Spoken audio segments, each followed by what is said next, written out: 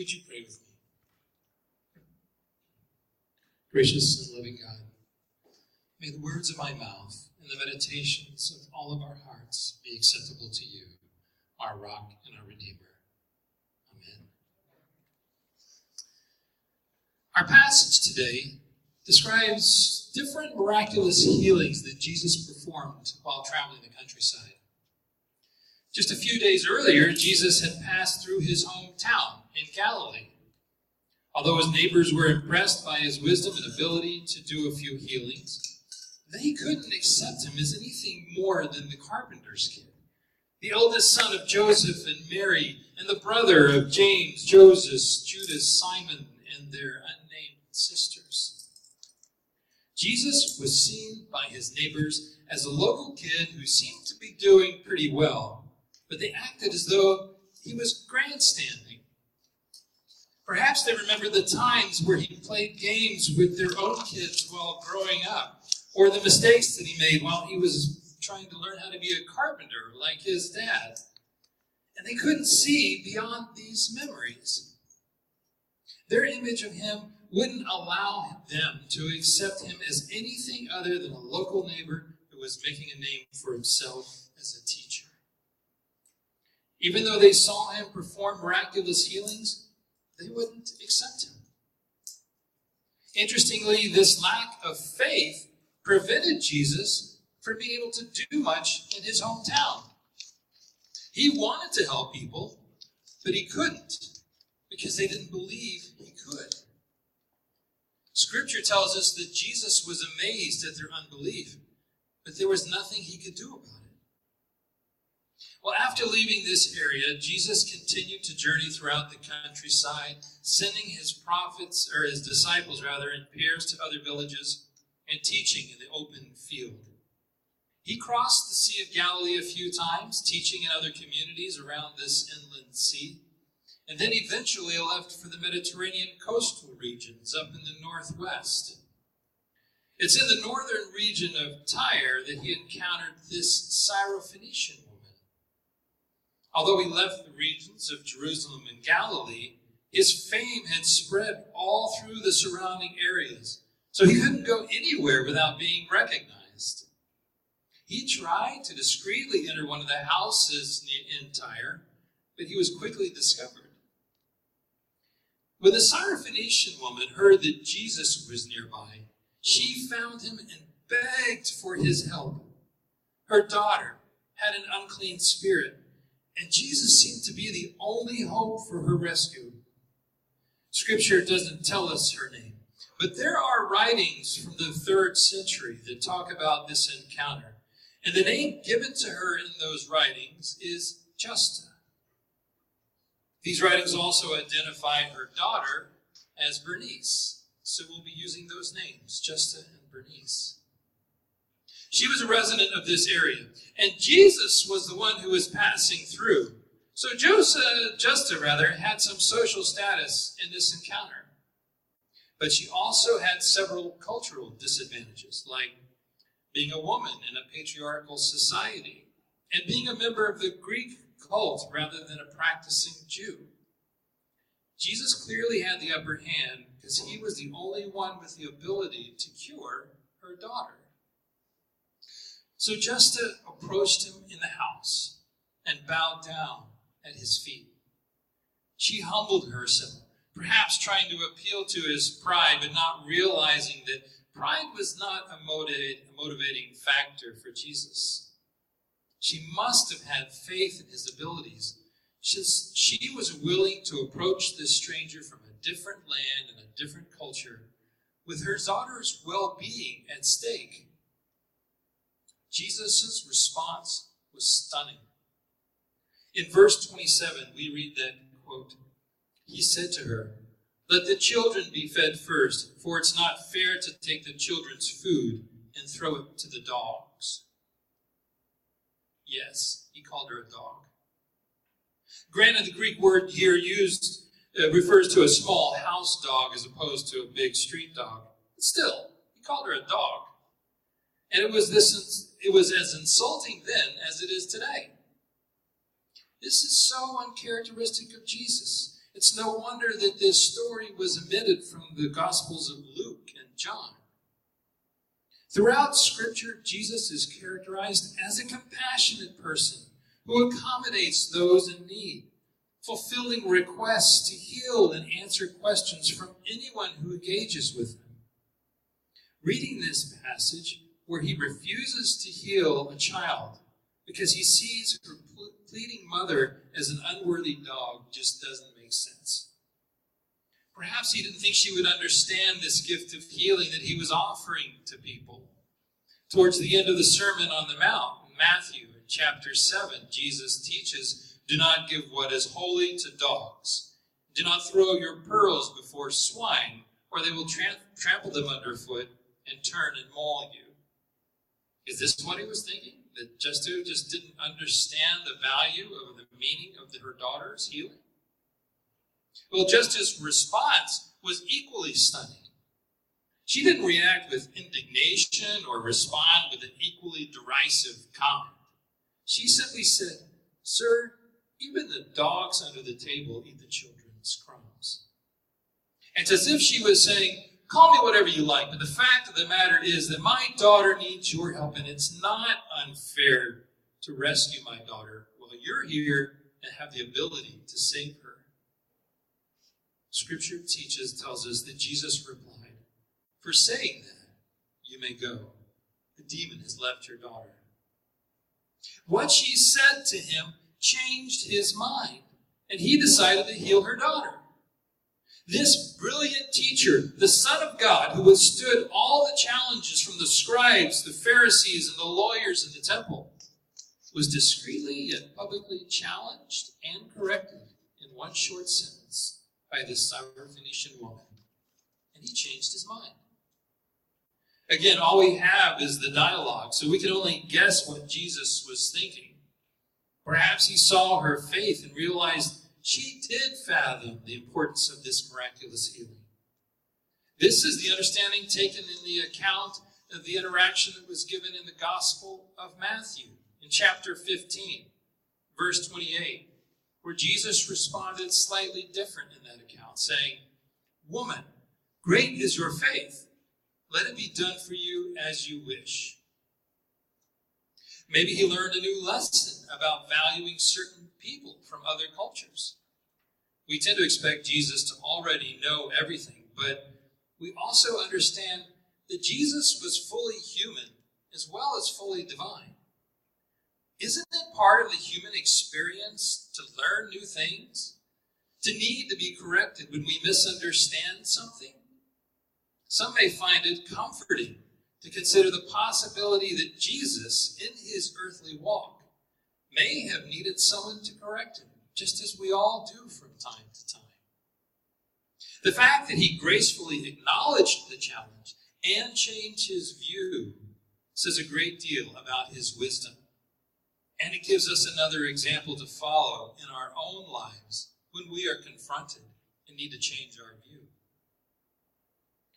After spending some time in the region of Tyre, Jesus decided to go back towards Galilee. Somewhere along this journey, we read of another miraculous healing that takes place. A deaf man who had a speech impediment was brought to him by a group of people, and Jesus was asked to heal him. Jesus agreed and took the deaf man aside privately to work with him.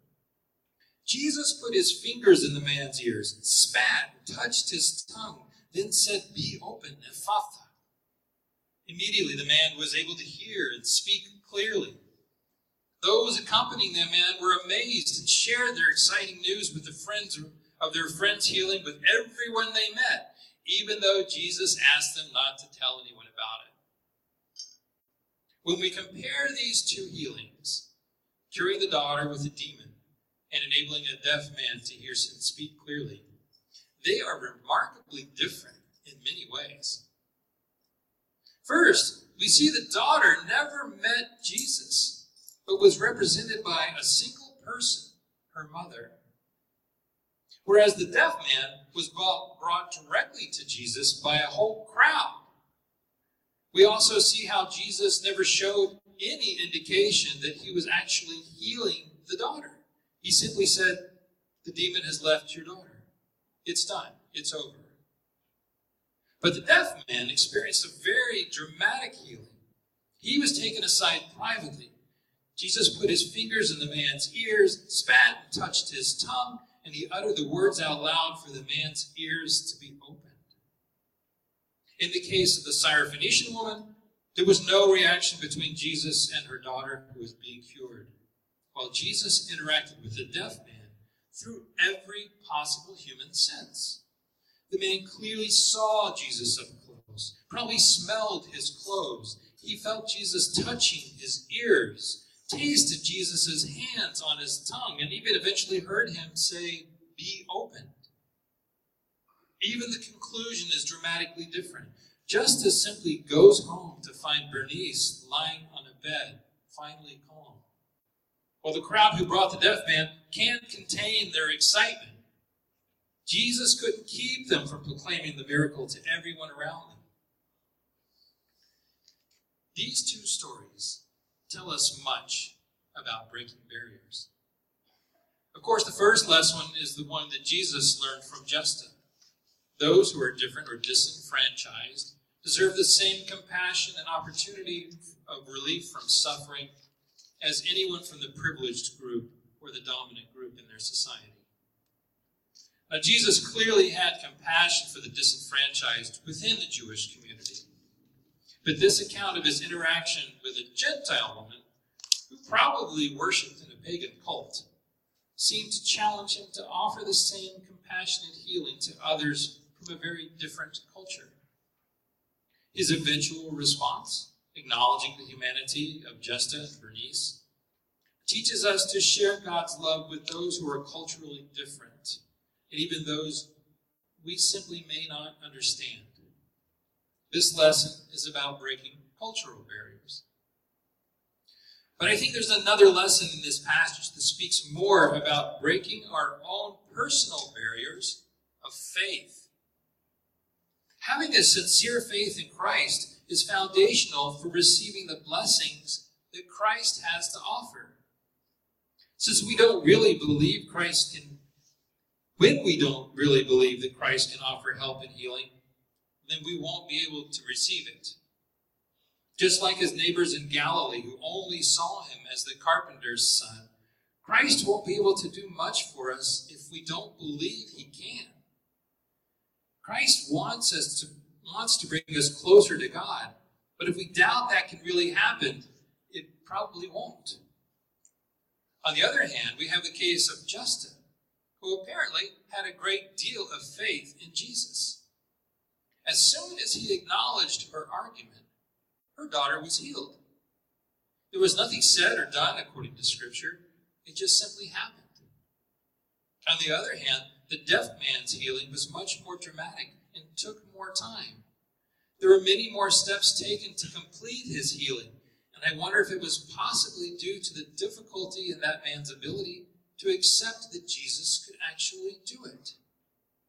It's almost as if Jesus had to convince him that he was legitimately being healed so that he would accept his healing and go out into the world acting as though he really had been cured.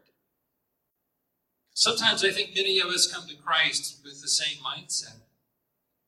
We've been told Christ forgives, but we sometimes hang on to guilt for things we've done that seem unforgivable to us. We've been told Christ watches over us and will bring peace to our lives, yet we still go about our days sometimes in periodic fits of anxiety, worried that we won't have enough fill in the blank, time, money, love, whatever we believe we need to make us happy. We've heard of the wonderful blessings that Christ has to offer, but we simply don't truly believe deep down in our hearts sometimes that we really have them. In the first chapter of the letter from James, we read, "If any of you is lacking wisdom, ask God, who gives to all generously and ungrudgingly, and it will be given you. But ask in faith, never doubting. For the one who doubts is like a wave of the sea, driven and tossed by the wind. For the doubter being double-minded and unstable in every way, must not expect to receive anything from the Lord. Whether it's wisdom, love, joy, peace, or any of the blessings from God, James encourages us to ask for these things in faith if we want to receive them. And we also need to remember that our prayers are sometimes answered in unexpected ways. Living into the understanding that we have received the fruits of the Spirit does not mean we will not experience pain, loss, or suffering. These experiences seem to be unavoidable sometimes. I don't know why. But Christ will see us through these difficult times while granting us love, joy, peace, patience, kindness, generosity, faithfulness, gentleness, and self-control. Jesus implies that we sometimes won't get what we ask for in the ways that we expected in his message to the crowd, again, in the Sermon on the Mount. In Matthew chapter 7, he teaches us, ask, and it will be given you. Search, and you will find. Knock, and the door will be opened for you. For everyone who asks receives, and everyone who searches finds. And for everyone who knocks, the door will be opened. Is there anyone among you who, if your child asks for bread, will give a stone? Or if a child asks for a fish, will give a snake? If you then who are evil know how to give good gifts to your children, how much more will your Father in heaven give good things to those who ask him? God answers our prayers in ways we may never imagine. But we need to have enough faith in God to rely on the promise that our prayers are heard and answered, so that we can go out into the world with the attitude that it is done. It has happened. We have it. Without a doubt, that blessing that we have asked for has been received. So consider the barriers that you may have in your life this morning, to other people, as well as to God. Ask Christ to help you break down those barriers and rest assured that your prayer will be answered by going about your day in faith, sincerely believing that God hears your prayer and has already answered it. You will allow Jesus to work miracles in your own life.